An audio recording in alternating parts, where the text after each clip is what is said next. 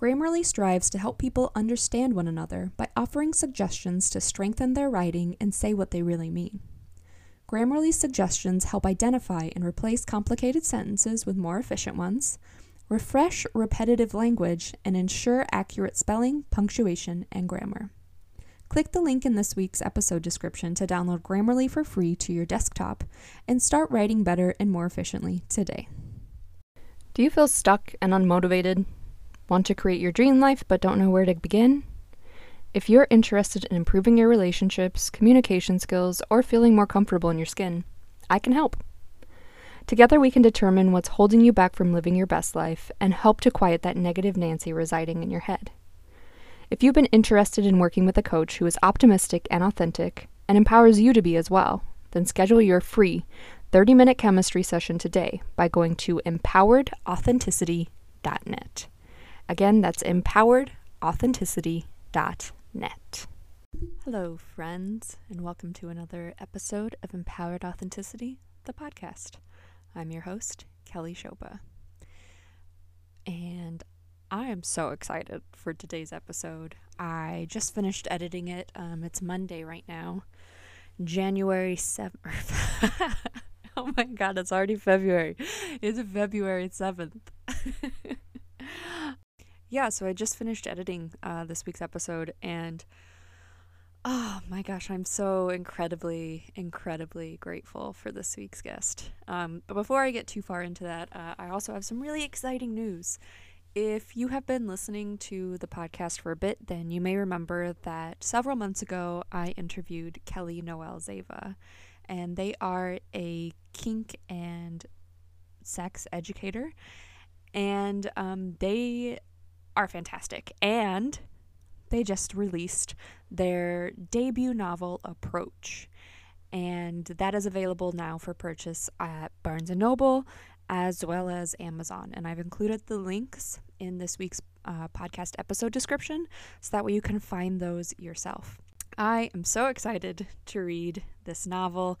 It features a non-binary protagonist, and I think it's going to be absolutely stupendous. I have no doubt that it will put 50 Shades of Grey to shame because it is written by somebody who is an expert in kink and who understands consent and all those good things. So I'm so excited to read it. Also wanted to let you know to check out my Redbubble account if you want to find some super cool merch and support my work and support the podcast. So I'll include that link in the podcast description as well. If you've been following me for a bit, then you know that I am big into body liberation and health at every size and deconstructing anti-fat bias. And so I was so incredibly grateful for this week's guest agreeing to come on, and then I feel like I learned so much from our conversation, and it gave me a lot of hope. There are some things in this episode that really break my heart, and that this person should not have to deal with. And they are such a beacon of hope. And so I think this episode will help you to question your own anti-fat bias. And if you are somebody who's living in a larger body, I hope that it will help you to feel seen and help you to realize just how much you belong here. And I hope that we can stop thinking that we know everybody's story. One of the things we talk about is that people will message folks in larger bodies on social media, and it will be under the guise of being concerned for their health. And I don't think this is necessarily always malicious, and it is still very shitty. Because it's like saying that you're only worthy of respect if you are healthy. And that's just not it. And as our guest mentions, for some people, health is not something that they're ever going to be able to achieve. And so yeah, I hope that after listening to this interview, you will have more empathy and just a greater respect for others, and also realize how much shit people in larger bodies get held. I mean, some of the comments that are received by folks in larger bodies, they range from misinformed to just downright fucking cruel. And I encourage everybody, if you see somebody being cruel to somebody else, please help to shut that shit down. Okay? You know, we can look at this through the scope of people of color and white folks, right? So white folks need to be a part of the conversation. They need to be shutting down racism when they see it, when they recognize it. And the same thing needs to be said for anti-fat bias. So many people dehumanize folks who are in larger bodies. And that's fucking disgusting. Because they're human. They are fucking human. And they deserve to be treated with respect. And I don't know when we just let the whole idea of if you don't have anything nice to say, don't say anything at all. When did that fucking fly out the window? Just because social media came up and you could have a little bit of anonymity? Like, come on. Come on, don't be a fucking dickhead. Anyways, as you can see, I'm really riled up about this topic. But the point being, if you see somebody being cruel, shut that shit down. Because it shouldn't, resilience is a word that I always have conflicting feelings about. Because there are some things that people just should not have to fucking deal with. They shouldn't have to become resilient to it.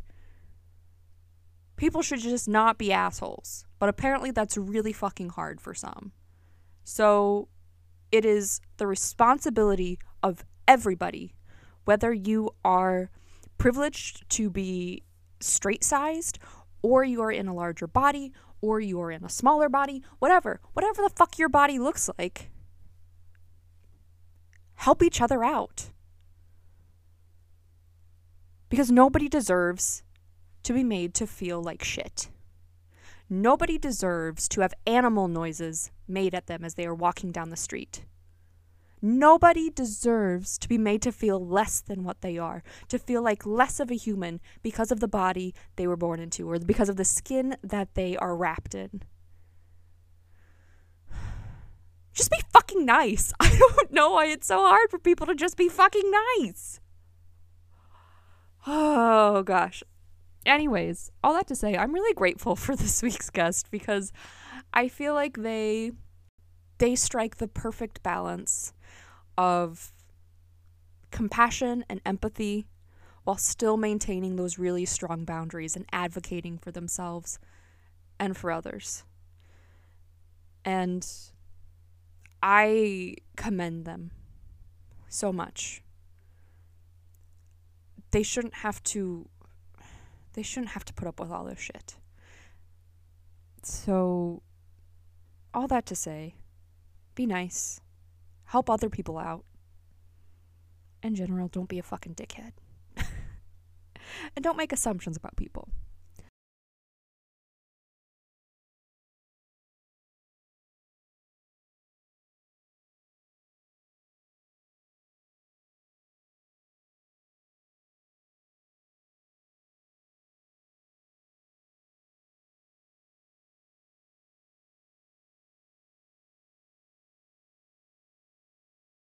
Okay, so now that I've gone on that tangent, I also want to circle back and let you all know that, so like I said, I'm recording this on Monday. Tomorrow, February 8th, is the 2-year anniversary of my dad dying. So 2 years ago today was the last time that I saw my dad alive. Oh, fuck. It's hard. And so in this episode, we also talk about grief and how strange it is. And yoga has helped me in a lot of ways. And if you listen to the episode with Brenda, then you'll know that yoga was a big part of my journey with my dad. So when he was sick, we would do yoga in bed because he couldn't leave bed really. And so we would do wrist circles and ankle circles and just general things that he could do without having to get up and exert himself too much. And the day that he died, I had just come back like 12 hours earlier because I was taking care of him during the week, and then I would come back home on the weekends. And I was doing yoga when I got the call that he had died. And I just remember sobbing the hardest I have ever cried in my entire life. Not pretty crying, you know. It's not running out of my nose. I just fell to the floor completely. And my first time back to a yoga class after that, once we hit Shavasana, tears just rolled down my face. And it still hits me sometimes. I'll be practicing and I'll turn to look at a picture of him, because I have pictures of him all over my apartment, and I'll start to cry. Or I'll get a wave of sadness. So that's another reason why today's guest is so important to me. And it's also a reason why I value my friends so much. Shout out to Kate Roberts, who was my first return guest, and she was actually just on last week's episode. And she brought me a whole care basket and wrote me a really nice card. And I'm so grateful to have people like that in my life. Really, all my friends are fucking fantastic. You know, I'm extremely independent. I don't like to ask for help. I don't like people to see me vulnerable. It's something that I'm working on. And I'm just so grateful to have amazing people in my life, amazing friends who are there when I need them without me having to ask, because a lot of times I won't. And they're just wonderful, wonderful people. I feel so fucking grateful. All that said, this week's guest is the founder of Fringish. They are a fat and non-binary yoga instructor, and they seek to empower others to take up space both on and off the mat. They are a force that is much needed in this world, and I am so grateful that they are in this space and that they are sharing their experiences and their message. And I feel so grateful that they trusted me with their story.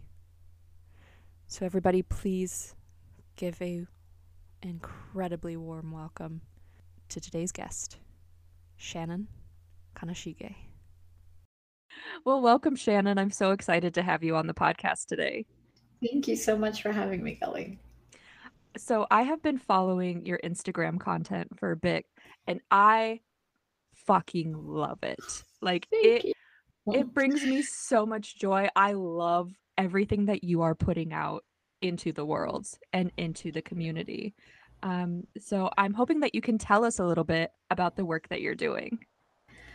Thank you very much first. It really means a lot to me because a lot of the work that I do just comes from personal experience, and having lived the majority of my life in a fat body and not really having people, I grew up in the 90s when heroin chic was in, and I saw no one that looked like me.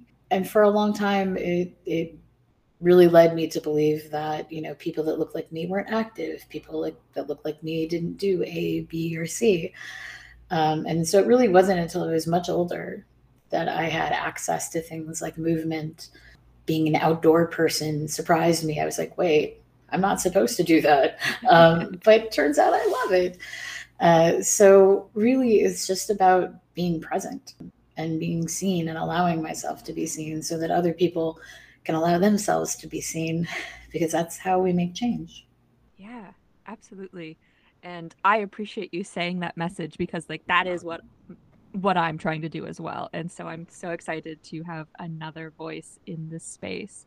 Because yeah, it is vitally important. You think like my body doesn't look like that. I can't move that way. So like it's not for me. Yeah. And that just holds us back. So I'm hoping you can share a little bit about like when you realize like, oh, I don't have to change. I can just do my thing. What was that moment like for you? It's funny because I remember several of those moments along the way, and it kind of depends on where I am in my life at this moment, which one seems most important. Mm-hmm. But ultimately, I honestly think it mostly came down to just being tired of being angry, being tired of feeling alone, and slowly beginning to see other people who look like me and being like, you know what? Like, if I can see beauty in them and they look like me, then why can't I see it in myself? And it became a bit of a kind of mission to start to see myself the way that I saw other people, to start to unpack all the stuff that told me that I couldn't, even though they could. And I think that that's like still continuing and probably will be, hopefully, for the rest of my life. But I mean, a lot of it when it came to movement came down to just trying things. My partner was an avid hiker, and I was like, I'll go on a hike. And then it was like, oh, this feels good. Mm-hmm. Like, oh, okay. I guess I can do this. And, my first hike, I made a summit, and it was a small summit, but it was a summit. Yeah. And I was like, this is pretty awesome. And then on the way down, I had the kind of like typical movement response of someone who has been denied movement for a long time, of like crying and being angry and not knowing where it was coming from because I didn't really understand somatic release. I didn't understand how we can kind of hold a lot of stuff in our body. And that's really when it started to kind of unravel, this idea that like I had this idea of who I was, and it wasn't who I was. It was who I'd been told that I was. And then from there, it just seems like every little thing after that was another kind of like affirmation that you don't have to do this. You can be who you are. You can figure that out. And so I also think that my son's cancer had a lot to do with it too, just because here I was with my little 6-month-old child who had been diagnosed with a tumor, and I had a body that was working, and I had been so cruel to it. And I would give anything to be able to, trade places with him. And so it was just kind of like this moment of clarity, this moment of like, I have been angry at the wrong person this whole time. Mm-hmm. And so I think like kind of like all of those little movements kind of culminated in a really big change. Yeah, that is truly amazing, and also terrifying. It's and I can similarly relate. So my dad died, it'll be 2 years in February. I'm sorry. He was 51, and he was diagnosed with cancer, and it was mouth cancer. So he couldn't really eat, and my dad was like a garbage white man foodie. Like he was like loved pizza and like Taco Bell and like Nothing wrong with Taco Bell. Ooh, don't even like I love Taco Bell. Me too. But yeah, he's like, those are my favorite tacos, and I'm like, Dad, come on now, like upgrade a bit. But that's what he liked. He liked burgers and he loved food. Similarly, I love food, but I'm like, my taste is a little elevated. But yeah, so he, at the end of his life, he could not eat what he wanted to eat. Mm. And like, he was having to eat just yogurt and things that he didn't really want. And, I even when he was having good days, I'd say like, "What do you want?" And he'd look at me and go, "What I want is a pizza." And I'm like, "I know." So I feel like Mm. that changed my perspective of like, well, fuck it. Like we're all gonna die. We don't know how, we don't know when. So I can either like deny myself of these experiences that bring me joy, Mhm. or I can just do the damn thing and be happy knowing that like my time on this earth is limited and it can look so many different ways. So it's just such an empowering experience in a really grieving moment. Yeah. And that way, I think grief it's kind of like a friend. It never completely goes away, but it's very transformative, and it it's just proof that you loved someone, that you loved something, and that way, like, yeah, it can totally recalibrate your life. Yeah, and for me it definitely has, and I love the way you put that grief is like a friend, because it doesn't ever go away, where we have so many misconceptions about grief that it's a timeline and these are the steps you take and it's more of like a big jumbled ball. Mhm. Definitely. But yeah, similarly, I like to think that like gratitude and grief are like two sides of the same coin, and that doesn't have to be a bad thing. But anyways, uh, sorry, I go off on side tangents. Right there with you. ADHD here, so that is my Me jam. too. um, so how did you get started with your yoga practice? Well, I've kind of practiced yoga on and off since I was a kid. And, it started with like watching PBS, Yoga with Lila. I think Lilas on PBS when I was about 6 with my mom. And, it's something I would pick up and put down. And I always felt really encouraged with it because I've always been very flexible, no matter my size. So it was always something I came back to because I felt like I was good at it.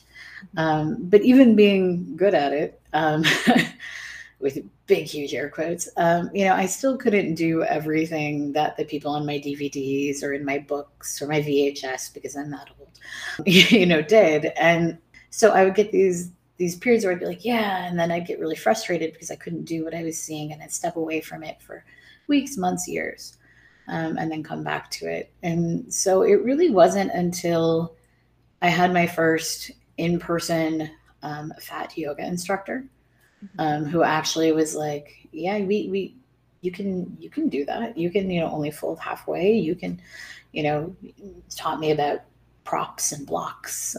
My friend Chanel Deere, and it was really empowering to be able to learn that I could trust my body, because that ultimately was where I feel like the big change for me happened. And instead of looking to other people as experts of my body, and this is what this pose should look like, it became more about like, oh, I can decide how I should embody this posture. And so in a lot of ways, it gave me back agency. It gave me back a connection to my body. And so once that started, I was just, I felt so amazing. And at the time, there are many more now, thankfully, but at the time there were very few fat yoga instructors. You saw Diane Bondi, you saw Amber Carnes, and you were starting to see Jessamine Stanley, and of course Dina Falsetti. But there weren't a lot of people you could actually practice with in your space, and so I decided that I should probably try teaching, because I could be someone that helped other people have the experience that I had. And I thought that would be really amazing and powerful. And so that was the path I went down. Yeah, that is that's so amazing, and I love that that has been your journey. I'm sure it's been a really painful journey a lot of times. Like Being most journeys that are worth having, I feel. it, Yeah. yes, yes. And so I love that you were able to find your power re-find that, and that connection to your body, I think, is so important. And I think that's something that like I've learned to love about yoga, is how you can adapt it and make it your own. Because I know a misconception that I had about yoga, it took me a long time to like get into yoga. I only got into it, I'd say, within like the past 3 years, maybe, because I was always like, it's too slow moving. Like I can't like clear my mind. It feels uncomfortable. I'm not flexible. Like those were all of like my barriers to entry. Mm. And then I started like organizing yoga events. And so I think that was when I went to my first like yoga class. And I was like, oh shit, I really like this. I like the flowing movement. And even Mm. when I don't flow, even when I fall, it, it I don't know, it's just like such a powerful connection. And like, oh, I fell because this is what happened. And so yeah, I think that it did bring me a lot of agency as well. But I'm wondering, what other misconceptions around yoga have you experienced, or like barriers to entry? Oh yeah. I mean, I mentioned, going to my first class with Chanel, but before that, I had tried to walk into a yoga studio and literally was given this look like, are you waiting for someone? Did you walk into the wrong room? Like, why are you here? And I turned around and walked right back out because it was kind of a culmination of everything I feared about myself in yoga, that it really wasn't for me. And I think that we end up seeing that a lot within, like, again, big air quotes, wellness industries, that, you have to already, you have to you have to fit into some mold before you're allowed in this space. I think when it comes to yoga, like there are a lot of things that people tend to think are important. Some of which are being flexible, which is not important at all. That you have to be strong, that you have to have good balance. These things are all, they're as individual as we are.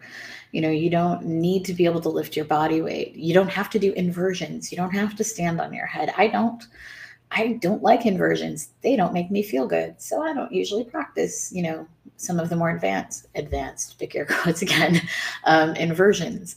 I stick to downward dog and a few others that I enjoy. You don't have to practice things that you don't like. You don't have to do what the teacher does. If you walk into a yoga class and, you realize 10 minutes in, you don't, necessarily like Bikram style, but you want to stay in the room, you can do whatever you want.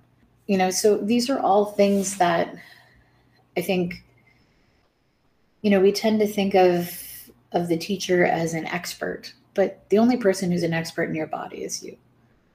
And so in that way, you always have the agency to do what feels good for you. And I wish that we would talk about that more within yoga. And also, I think the idea that yoga is simply like a movement modality. There's a long and very rich cultural history behind it. And, within yoga, even through our asana, our movement practice, we're still practicing some basic tenets of the larger yoga philosophy, things like ahimsa or non-harm, things like satya or truth, understanding the truth of ourselves in the moment, being kind to ourselves by not pushing ourselves in a way that's going to cause us or other people around us harm. These are all elements of yoga. Yeah. I love what you said, that we are the only experts in our body. Everybody needs to hear this. That I'm pretty sure that comes from Diane Bondi in my head, because Diane talks about that all the time. But I mean, it's so true. Especially I think as folks who are in fat bodies, folks who are somehow marginalized, we're always kind of told, if not explicitly, then implicitly, that someone else knows what is best for us, and it's really unempowering. It's really dehumanizing. So be able to make that connection and build that relationship back, where you start to trust yourself, you start to trust your body, I think is probably one of the most punk ass liberating things that you can do. And that way, like it's so powerful. It's like being enlightened and being liberated. And like it's a true like fuck you to like patriarchy and everything that people say we should be, and we're just not. You know, nobody is. Yeah. It's anti-establishment in that way. Again, especially for folks who, are marginalized in some way. I think that the other issue with yoga is that particularly in North America and Europe, it's seen as something for like rich, cisgender white ladies. And it's not at all true, especially on a global level.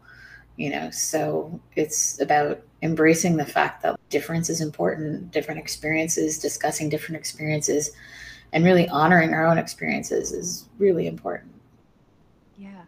Yeah, that was actually going to be something that I was going to bring up next, is like, in and of itself, a barrier to entry for a lot of people is that they don't see themselves reflected in the yoga instructor. And so we do get so many, cis het white women who are privileged to have access to, a fair amount of finances. And that's not relatable, right? I don't want to hang out with that person. Like, they might Yeah. be a very kind person, but I don't have anything in common with them. Mm-hmm. And so it becomes problematic. And so I get so excited when I see movement instructors who are outside of that and who show up and say like, my body doesn't move that way. Mm-hmm. That doesn't mean that I can't do the pose in a way that feels good for me. And so let me share that with you. And like, it's just so much more relatable and so much more real, I feel like. So, so first off, I want to thank you for being in this space, because it's so important and you are truly empowering so many people. I'm curious, what has your kind of, how have people reacted to you when they see like, oh, we have a fat non-binary yoga instructor? What is typically the response?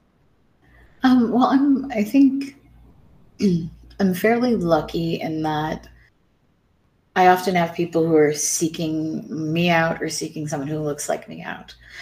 And having the space online that I have with live classes and recorded content, means that, people can search for fat yoga and I'm there. When we were still in person, and I haven't been in person since the pandemic began.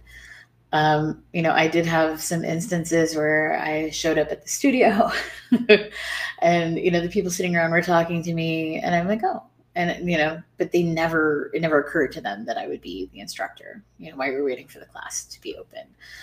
And they're like, oh, I didn't know you were the teacher. And I'm like, yeah. I'm like, oh, okay. And so there's always a bit of surprise. Especially when I talk to people who I meet like outside of social media and they're like, oh, so what do you do? I'm like, oh, I'm a yoga instructor. And they're like, no, what do you do? And I'm like, yeah, no, I'm a yoga instructor. They're like, oh, and I'm like, yeah. Thank you for making sure that I know exactly who you are. But again, like, we have these images of what it looks like, and I guess in a way, like I'm glad to help kind of break that narrative, but I'm not special. There are a lot of us out there, so it's always interesting. I mean, it's interesting. Yeah. So I know recently you posted, do they call it clapbacks? Is that what they are? Oh gosh, yeah. And I fucking loved it because Thank you. I'm sure like you probably get a lot of hate, a lot of negativity towards you just for existing in the body that you have, which is fucking bullshit. Like, I just want to, say that, like, I don't understand why people take the time out of their day to be cruel. But I'm curious, how do you navigate that and not just be like, fuck everybody? It's kind of funny because I was in the middle of writing a post about that today. Because the thing is, like, Yeah, I've been dealing with trolls my entire life. You know, I'm a late Gen Xer. I grew up before the internet and have lived most of my life online at the same time. And I should know better than to feed the trolls. I really should. But you know, it's still it's hard. It's hard because not of where I am right now, but because there's still a part inside of me from when I was 13 that hurts because of all of this, because all the things that were said and all the ways that I was treated. And then I get angry because there are 13-year-olds out there now hearing it. And I think about the amount of time I spent trying to make myself different to fit into some arbitrary idea of what it meant to be a good person, because weight is very much tied into that. We tend to think of it as a moral issue, and of course it's not. And I think that's where like a lot of my anger comes from. That's where a lot of kind of like the occasional clapback, the occasional snarky post comes from, because it's like I just get tired of it. Most of the time, I really do try to remember that people who are hurt other people. And, you know, I've never met a happy troll. And they probably are hurting much more than I am. But that still doesn't make it right. And it still makes them a fucking asshole. So it's like holding compassion and also acknowledging that you have boundaries and you have the right to uphold those boundaries. And social media is one of the few places where you can mute people. You know, when somebody comes up to me on the street, which they do, and makes a comment about, you know, whatever, making animal, whatever it is. Oh, yeah. As a super fat in this world, you get a lot of shit just for living your life. And I still have a lot of privilege because there are people who are much larger than me that deal with so much more. And the thing is, I can't mute them. I can tell them to fuck off, and I can risk me having a physical altercation. I can walk away with my brain on fire. You know, but on social media, I can tell them to fuck off and I can block them. And so sometimes that's what I do. Because that's one place where I can actually have very secure boundaries. You know, I can block people, I can get rid of stuff, I can preemptively block people who go after fat folks, which I have spent time doing. You know, the best that I can do to protect myself and to protect the people who consider my page to be a relatively welcoming space.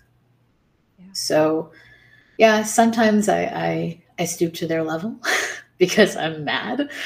And sometimes I just let it go. I think it really just comes down to what you have capacity for that day. And I notice when I clap back a lot, it's usually a sign that it's time for me to take a social media break because it's getting to me. So, yeah, it's really just about saving your own mental health, because you can't fix other people in that way. Yeah. Oh, gosh. First off, I fucking hate that for you. Like, I hate that you're just... It's so ridiculous, and I'm sure it gets so exhausting turning the other cheek. And it gets exhausting just trying to live your life. And yeah, I mean, some people are just fucking assholes. Yeah. I mean, it's exhausting, the amount of emotional labor, because these people are still demanding emotional labor from you. Of course. And it's also exhausting that they never have to deal with the consequences of what they put out in the world. Yes. Everybody else does.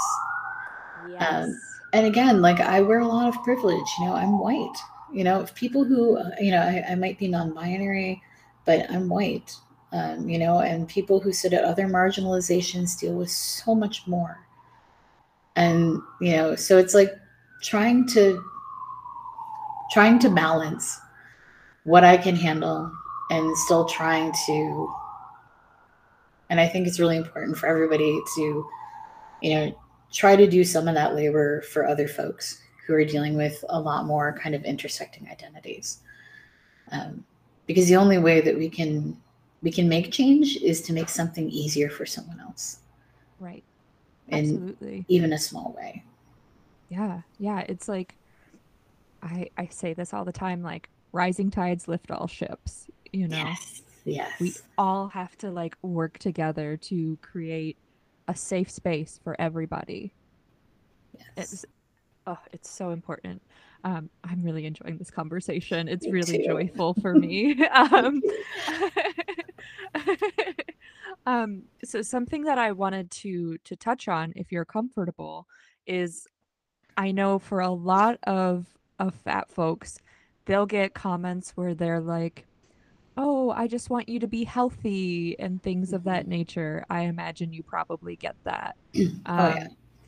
And I think that some of them are quote unquote well intentioned and very misguided. And also like you don't get to decide what healthy looks like. How do you navigate those kinds of comments where like the intent may not be outwardly malicious and also it's still fucking shitty? Yeah. And I used to rely a lot on like, well, you don't know if I'm healthy or not. And as I moved more into my kind of fat liberation space, it becomes more about, well, why do you have to be healthy to be worthy of respect? Yes. Like, it's enough to be human. There are people for whom healthy is not in any way attainable. People who have chronic illnesses, it's not going to happen for them. Are they somehow less worthy of respect, of life, of interaction? No. And so I try not to rely on the idea that, healthism is okay. Um, because it doesn't matter if I'm healthy or not. Like, I'm a human being. So it's an unusual place for me to be, because for a long time I definitely kind of fell into the quote unquote good fatty trope, where it was like, oh yeah, but I'm healthy and look, like I work out all the time. And it's like, none of that matters. Working out or not working out doesn't make you a better person. It doesn't make you more worthy of love. It doesn't make you more worthy of space or concern or care. We are all people and we all deserve respect. It's like, you get respect. You have to earn disrespect. That's the way it should work. Yeah. So I usually just come back with, oh, why does it matter? Why does it matter if I'm healthy or not? And if it comes back to, well, you're making everybody's health insurance go up, then it's like, so really it comes down to money. So really my value is in how much money I can earn for you or how much money I can save. So, that's a very capitalist viewpoint to take, and bring it back to like what it is that they're actually concerned with. Well, it's just not right. According to who? It's in the best way possible, trying to have people question their own assumptions. Because again, the only way we can change is to look at ourselves and to look at what we believe and why we believe it. So I think that's the only ethical way to deal with it. So much of like respect for people is tied to how they look. And, we think about it from the sense of like people of color versus white people, like, which is, still abundantly clear. And we can also look at the different areas of marginalization. And yeah, I don't know how many times I've heard somebody say, like, oh, that fat person in McDonald's, like, that's what made them fat, and all of this. And it's like, you don't know everybody's story. Oh Like, you yeah. don't. Yeah. I mean, I do my Fat Tuesday post every week where I videotape myself eating. And it started because, I realized how much time I had spent eating in secret because I was afraid that people would judge me or assume that, like, oh, they're always eating. And the amount of comments I get with, like, well, this is why you're fat. And I'm like, you are seeing what I am eating for one, not even meal, a snack, 1 day a week. And you're willing to make all these assumptions just, on my body size. Meanwhile, there are mukbang accounts with, thin folks who eat copious amounts of food, and they're not shamed. So it's not even really about that. It's not about what I'm putting into my mouth. It's about, how can I feel morally superior to someone? How can I make myself feel better? And like the things that I do that make me miserable and unhappy, are actually making my life better. Right. And that, again, that's not about me. That's about them. And although I might get frustrated sometimes, it's not on me to change that. Right. Yeah. And I think it's so important that people are seeing more bodies like yours. Especially, I know you said, like, one of the reasons you get upset is because, like, 13-year-old kids are having to face this same kind of backlash that you are for being in a bigger body or for looking differently than what someone thinks they should look like. And I just want to say, like, I remember one of the first posts that I saw of yours was a post where you moved your belly to, like, get into a pose and make it more comfortable for you. And I imagine that post was so empowering for so many people, because I feel like for a lot of us, our belly is an area that we don't touch, we don't love, right? Our belly is something to be ashamed of. I mean, even for myself, I'm not immune from it. Like, I've, looked at my belly and thought, oh, I wish this was slimmer or whatever. And so seeing you, like, lovingly, like, lift up your belly and position it, I was like, oh my gosh, that is like the ultimate sign of being like, I deserve to take up this fucking space. I deserve to be comfortable. And, like, it was so powerful for me. And so I mean, and also I'm also, privileged to be, in a relatively, like, thin body.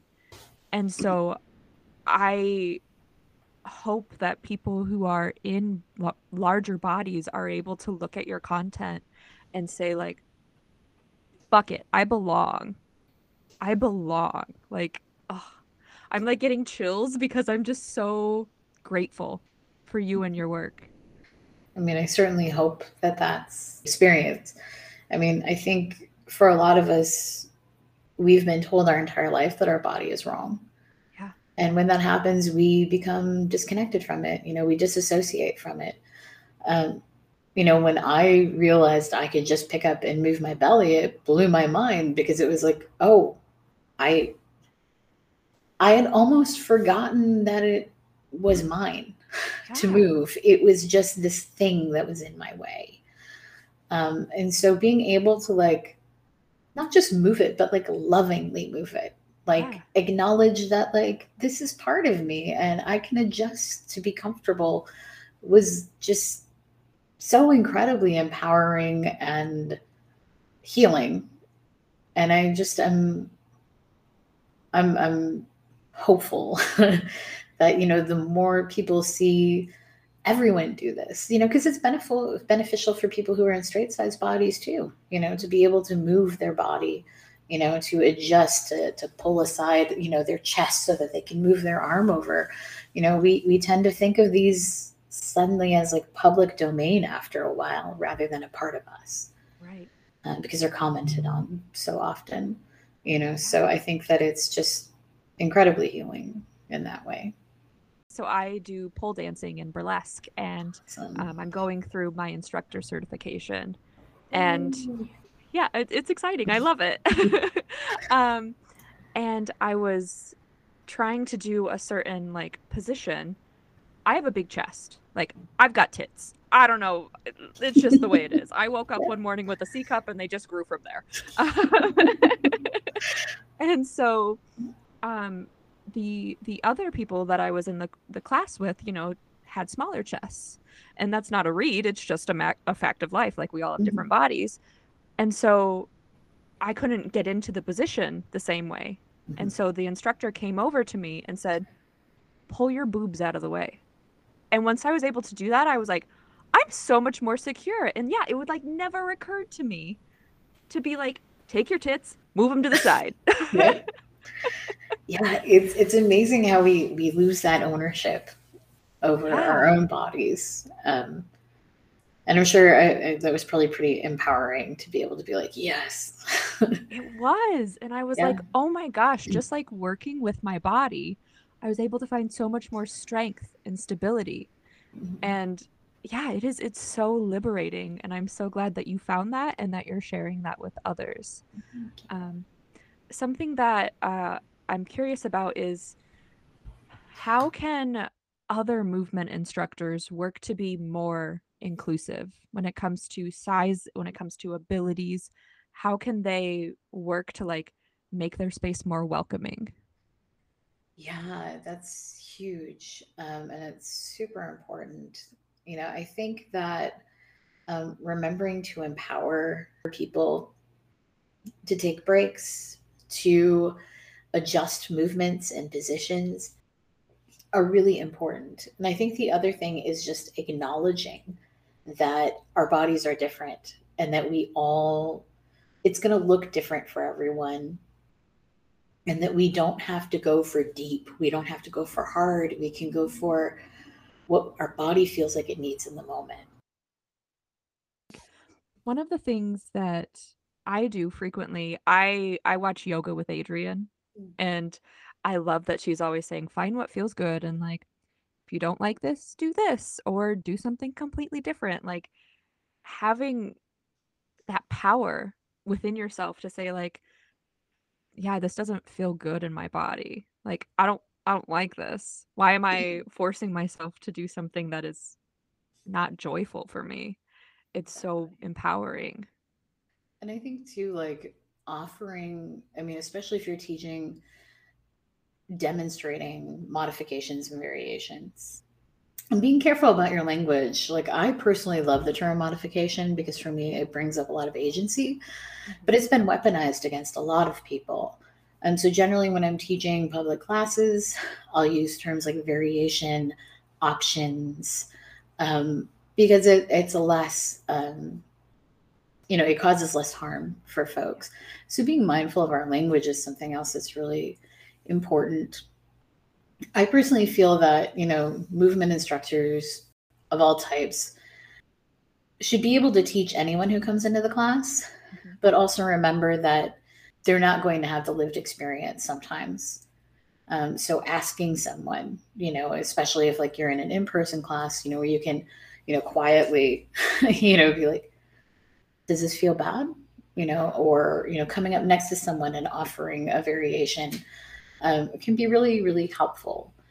And not only that, but like just offering options to everyone, because just because someone looks like they might need a modification, they might not. And someone else, might have a bad back and, you're completely neglecting them. So not making assumptions about what people are capable of, but just offering options to everyone and allowing everyone to take what they need and leave what they don't. Yeah. Yeah. And thank you for pointing that out. That there are so many people living with certain conditions that you don't necessarily see.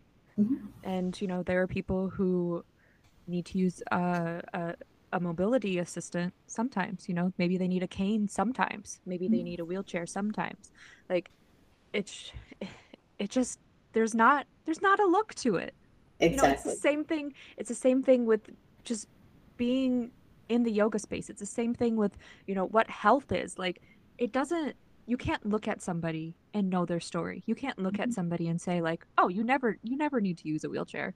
Oh, you've never overcome any kind of adversity." Like, that's and I think it's just so important that we open our minds up to curiosity and to asking the questions and saying, hey, what's been your experience, as opposed to passing a judgment and saying, like, you check all these boxes, this has been your life experience. Yeah.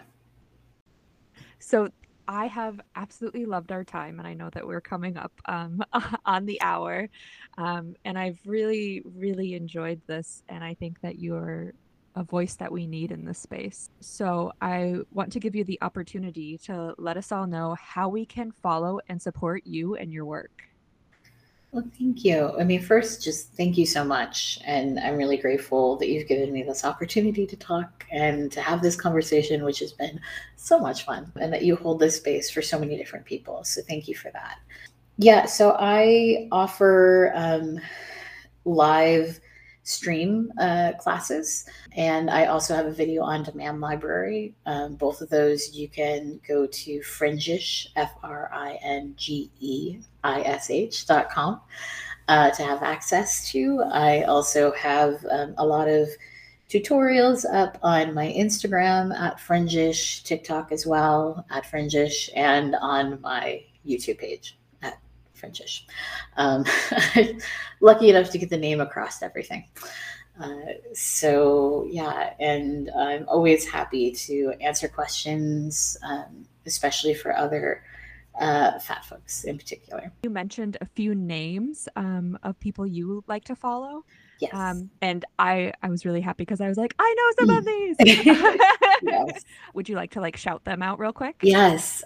So there are so many people, but my friend Chanel Deer, who's Deer Yoga _ they're an amazing fat Black queer movement instructor, yoga instructor. Also my friend Jill Gillespie, who is Room to Be Yoga, who is also a fat instructor who has awesome options, especially for things like the things that I don't necessarily go into, so like inversions. And of course, we have Diane Bondi, who is an icon at Diane Bondi Official. Amber Carnes, again, an amazing instructor and wonderful person at Amber Carnes. And there's, of course, Jessamine Stanley. And I'm trying to think if there are just so many folks. But and Dana Falsetti, who has Full Being Yoga. And it's just wonderful to be able to be in community with so many people who have brought so much good into the world. And I'm just really, really grateful to have relationships with so many amazing people. And I feel like it's important to follow, not just one creator, but as many as possible, because that is going to broaden your perspective. And then you're going to start to get recommendations for others who meet this kind of criteria. So thank you for taking the time to like shout those people out. I really appreciate it. Yeah, no, I mean, there's so many in the yoga world, and then beyond that there's like Lauren Laval Fitness, and just people who are doing great work in so many different modalities. So yeah, and I could go on for a really long time, so I will stop. I could as well, and I'm like, I know we both have things to do, but I just want to keep talking. But thank you again for coming on. I so appreciate it. I so appreciate the work that you're doing, and yeah, it's been so much fun. Thank you so much, and I can't wait to listen to more of the podcast because you are awesome. Oh, thank you. I really appreciate that. Thank you. Thank you so much. Of course.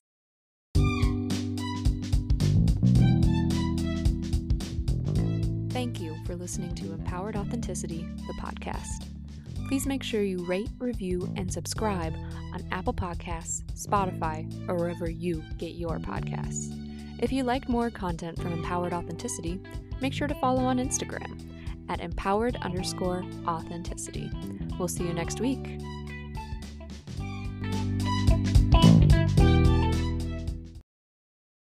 HalloweenCostumes.com is the largest online retailer of costumes in the world, with over 10,000 costumes and awesome products you won't find anywhere else.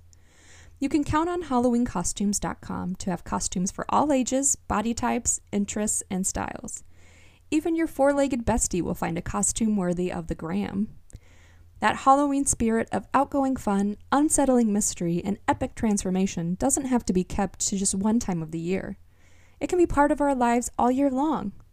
Whether it's dress up, a costume party, or the theater, HalloweenCostumes.com has you covered. Click the link in this week's episode description and add more whimsy to your life with HalloweenCostumes.com. If you or someone you know is an angsty feminist like me, and they literally want to wear their feminism on their sleeve, then you have got to check out Feminist Trash Store. Feminist Trash is founded on the belief that intersectional feminism and sustainability go hand in hand. They specialize in size-inclusive, unisex apparel with hand-lettered designs by artist and founder Joanna. Each t-shirt is printed with biodegradable, water-based ink and carefully made to order to minimize waste and ethically reduce any environmental impact. Their eco-friendly and 100% vegan t-shirts are designed to embody the meaningful conversations feminists are having in pursuit of a more empathetic and inclusive future. They want people expressing themselves in the ways that feel most sincere to them, without the perpetual silencing of preconceived racial stereotypes, sexual rigidity, and body shaming. Feminist Trash is committed to increase visibility for intersectional feminism. They're leveraging the power of community and sustainable fashion practices to mobilize a growing platform of diverse voices of intersectional feminist artists and independent feminist media creators from around the world. At Feminist Trash, they are committed to feminism that centers intersectionality, mutual aid, and actively pushes back against patriarchal, white supremacist oppression. That's why they've created Mutual Aid Mondays, where every Monday their profits will be distributed to a different mutual aid or community organization that upholds feminist, anti-racist, and queer inclusionary foundations. They source products and fabrics from ethical brands and suppliers who comply to labor, environmental, and safety standards. Go to feministtrash.com and enter code KellyShoppa, that's KELLYSHOPPA, at checkout to receive 20% off your order and start wearing your feminism on your sleeve.